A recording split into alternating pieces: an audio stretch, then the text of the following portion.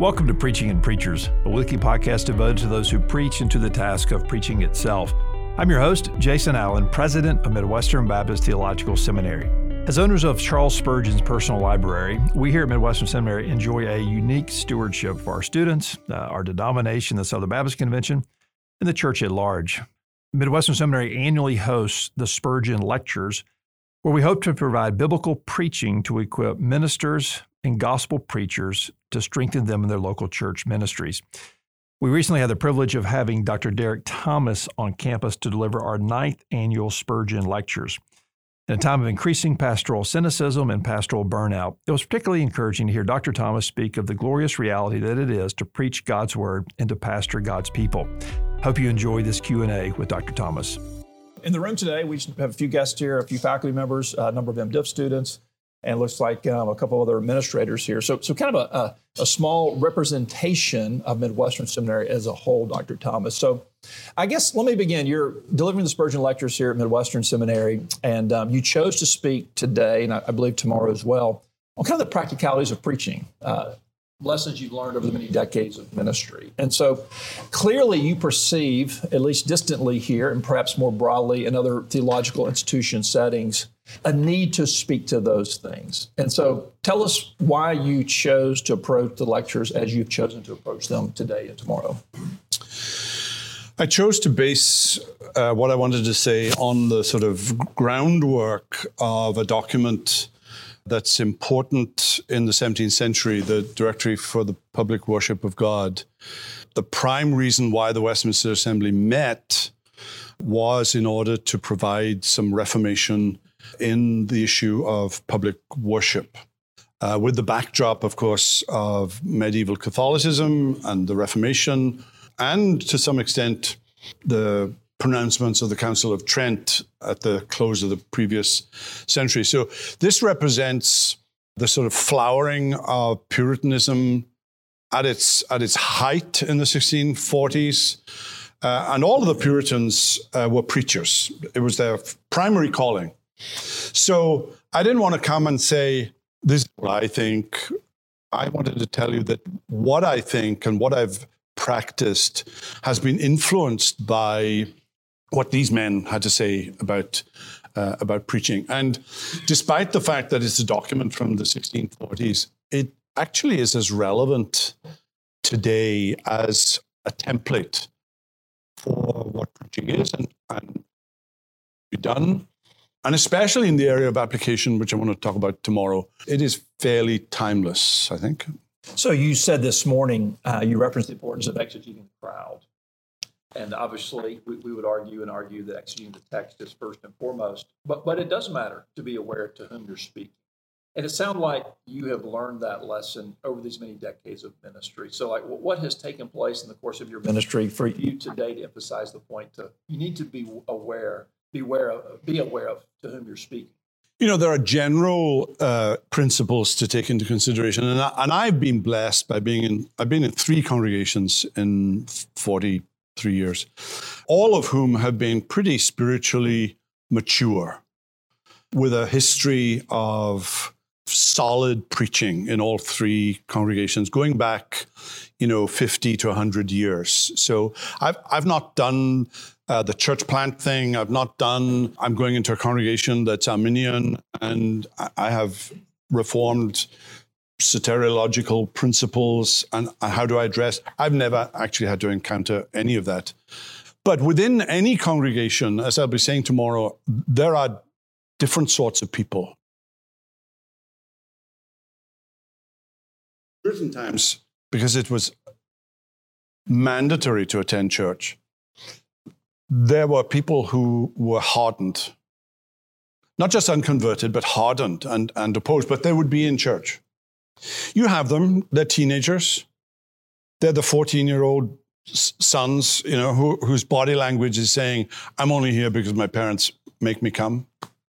And what is it that you say to that person? What about the person who's near the kingdom of God, in whom God has been working, but they're not quite yet in the kingdom of God? What do they need to hear? What about young converts who zeal, but not according to knowledge? And you don't want to put the fire out. You just want to teach them a little more. But then you've got the opposite. You've got the middle-aged Christians who know a lot, but the fire has gone out. And how do you rekindle the fire? What do you say to the person who's they're in their 80s, late 80s, early 90s? All the major decisions in life have been made. All they're looking forward to now is heaven. Are they redundant? Is there a word for them for this week to continue, to persevere, to find an opportunity, even at this late stage in life, to serve God? So you exegete any congregation, no matter what it is. But my point today was to exegete a congregation according to where they were in their knowledge of Scripture, in their knowledge of theology, and without compromising, make those necessary accommodations to get down to where they are. It's easy, and especially for me, as somebody who's taught systematic theology, it's easy for me to assume that everybody in the congregation is a seminary student. And to switch from how I would lecture in the classroom on a Thursday afternoon to how I'm going to preach on Sunday morning, and to be able to make that switch is very important. So you've been around theological education for many decades, going back to your time as a student and teaching at RTS and now serving at First Presbyterian Columbia and teaching there in Charlotte. I'm curious, what are you seeing these days, recent years, as relates to incoming students? And as you look at incoming students in your context, which isn't that dissimilar from our context, what do students these days seem to particularly need to be formed in, particularly need to be shaped in? My experience, of course, is RTS students, and I'm not sure how different that makes the experience from Midwestern or seminaries like yours. I don't think it makes a whole lot of difference, to be honest. On the plus side, I'm impressed by their zeal and commitment. They're ready to give their lives for the gospel. They're ready to spend the rest of their days in ministry. Many of them are Ivy League students, especially in Charlotte. They could have their dream job and make tons of money, and instead they want to be in the ministry. And that really warms the heart of somebody my age, that the future of the church is in really good hands and God is answering prayer. I'm also impressed by the sheer number of them. The seminaries, this one for sure, and the seminary that I teach in, they're not going backwards in numbers, they're going forwards. God is calling young or youngish men and women into ministry all the time, and classes that I teach are certainly bigger than the classes that I attended as a seminary student. So all of that is very positive. I teach at a Reformed seminary, and although students come to the seminary, some students come to the seminary because of its Reformed credentials. There are others there who come because it's in their backyard. And I had a student last Thursday put his hand up in the middle of the class. I'm teaching an introductory course on Reformed theology. And he just put his hand up and said, I'm not Reformed, but I'm just trying to learn. And I was impressed that the class didn't make him feel awkward. That there was a genuine desire, I think, on his part and on the class's part to sort of, let's see what the Bible has to say on X, Y, Z. On the other side, they are products of the woke culture that we're in, and however much they may resist it, there are elements of it that manifests itself in a sense of entitlement, especially when it comes to grading. And they expect an A because they work hard. And that narrative is it's not my generation's narrative. You get a good grade because you deserve it, not because you work hard. So, I sense that a little, and they will certainly have to deal with that in the church, for sure, and be able to address that in church, that sense of entitlement. We have all seen in recent years, it seems like many pastors either fall in ministry or just kind of fizzle out in ministry. And sometimes the fall is a spectacular, scandalous sin that brings great reproach on the name of Christ. Other times it's just the pastor down the street who just kind of grew weary in well-doing and wakes up one day and decides, I'd rather be selling insurance. You have mentioned you've been in ministry now, it sounds like 40 or so years, somewhere around the age of 70. What have you found over the years has kept you with your heart in ministry, your mind in ministry, your passions in ministry, that there's a freshness and a zeal still, though you've been at this for many decades? Yeah, oh boy, that's a great question. I have a dear friend, Jeff Thomas, who was in Alfred Place Baptist Church in Aberystwyth, retired maybe 5 or 6 years ago, maybe a little longer than that.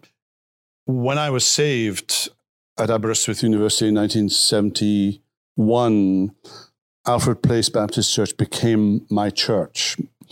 I actually became a deacon in the church. There's a picture of me on the wall in the basement downstairs to this day. Jeff was a recent graduate of Westminster Seminary at the time. I think he had graduated when I first knew him, maybe 7 years or so. And I can still hear him preach.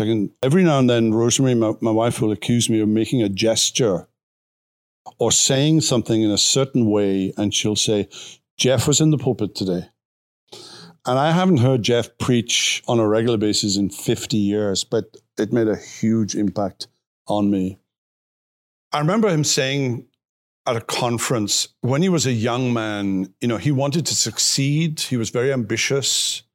He wanted to make it to the very top. He wanted to be a great preacher. And then he said, I reached a stage where I just wanted to finish the line and cross the line unscathed. Just even if I have to crawl over the line without a major moral blemish on my life. And I get that for sure. Like you, I've known dear friends of mine who have fallen morally. I've known friends of mine who've just given up and have experienced a weariness that has made them unable to continue. I have 3 or 4 ministers in my congregation who have just been spent. And one of them is now working in Walmart. It's very sad. It's a reality. A good wife. I can't imagine being in ministry if when you go home, you're facing opposition and darkness. And I know marriages like that. You fight a battle with the deacons and then you go home and you fight another one. And that is not my experience. I married an angel who's prepared to put up with me. And that's important. I mean, however difficult ministry is, and in recent years, I've experienced some really bad aspects of ministry. I mean, really bad aspects of ministry. And to be able to go home and know the unconditional love and respect of your wife. I'm in a polity that is different from yours. And I'm in a Southern Presbyterian church with a Southern Presbyterian view of the ruling elder. And if you ask, who is in charge of First Presbyterian Church? Well, the first answer is Jesus is. But the second answer is the ruling elders are in charge. And I'm only a cog in that machine. But I understand that for a lot of Baptist ministers, the buck stops at their door or on their desk. And that's an immense pressure. Every now and then something will land on my desk, but all I have to do is call my elders, and they're going to take it up, which is a huge blessing for sure. I experienced just 3 or 4 years ago an accusation about plagiarism that 4 committees looked into, and I was exonerated of intentional plagiarism, but it almost undid me. That was probably the lowest point in ministry, and to be surrounded, I learned who my friends were, for sure. I learned the value of a unanimous session of 48 elders who stood by me. And that was probably the most difficult thing for me. You mentioned you've enjoyed preaching through the Gospels over the years. And I'm curious, have you preached through all 4 Gospels? Yes. Say a word about the preaching series of each of those four Gospels and kind of roughly where you were in your ministry when you preached through them, and duration of the series, and particular emphases or particular sweetnesses you experience in each of those four different Gospels. So Mark was the first one I did, and it's probably the easiest one. There's a lot of momentum in Mark. It keeps going, and the Kai Euthus, and immediately. And it tells a narrative that's probably Peter's narrative, and it's full of stories. So that was probably the easiest one, and I did that in the first 10 years of my ministry, I'm sure. John is probably the most difficult in that it's heavily theological and is in a completely different style. And I think I needed some maturity in order to handle some of John, and the fact that half of it covers 7 days. So you don't have the sweep of history like you have in Luke, which is very detailed. And Matthew, you need to have an understanding of the sort of Jewishness of Matthew's gospel to preach it well. So you need to be able to handle large sort of tracts of the Old Testament in order to understand what Matthew is actually trying to say. Again, that wasn't a gospel for me to take on in my first few years of ministry. I tell students, not to preach on First John in the first 10 years of their ministry, because they're going to come across as legalists. It's very hard to preach on First John and still sound gospel-centered. If the evidence of my relationship with Jesus are these fruits of the Spirit, how much of these fruits of the Spirit do I need to evidence in order to have a genuine, and that's a direction into legalism. I think you really, really have to have a handle on how to preach the gospel in every sermon in order not to end up in the wrong place with John. What is your hope as you look at a new generation of seminary students that you're interacting with at RTS and in places like this? And what is your hope for them? What do you hope they get to experience in ministry? What do you hope that they get to contribute to in the local church? I don't want to be a conspiracy theorist, and I went off social media. It was a very nasty place. But 2020 has certainly brought about elements of where certain elements of our society want us to go. And it seems very obvious that one of the targets is conservative Christianity, or even any kind of Christianity. So I fear for the next generation. I think they're going to be tested in ways that I wasn't. When I talk to college students, I hear them talk about stuff, and I didn't think about any of that stuff when I was at college. Having to defend the very notion of truth, or having to defend that there is such a thing as history, events that actually happened and that can be verified. And all of that is up for grabs now. So you can't assume that what you're saying is what they're hearing. There's no way that the church is free from all of that.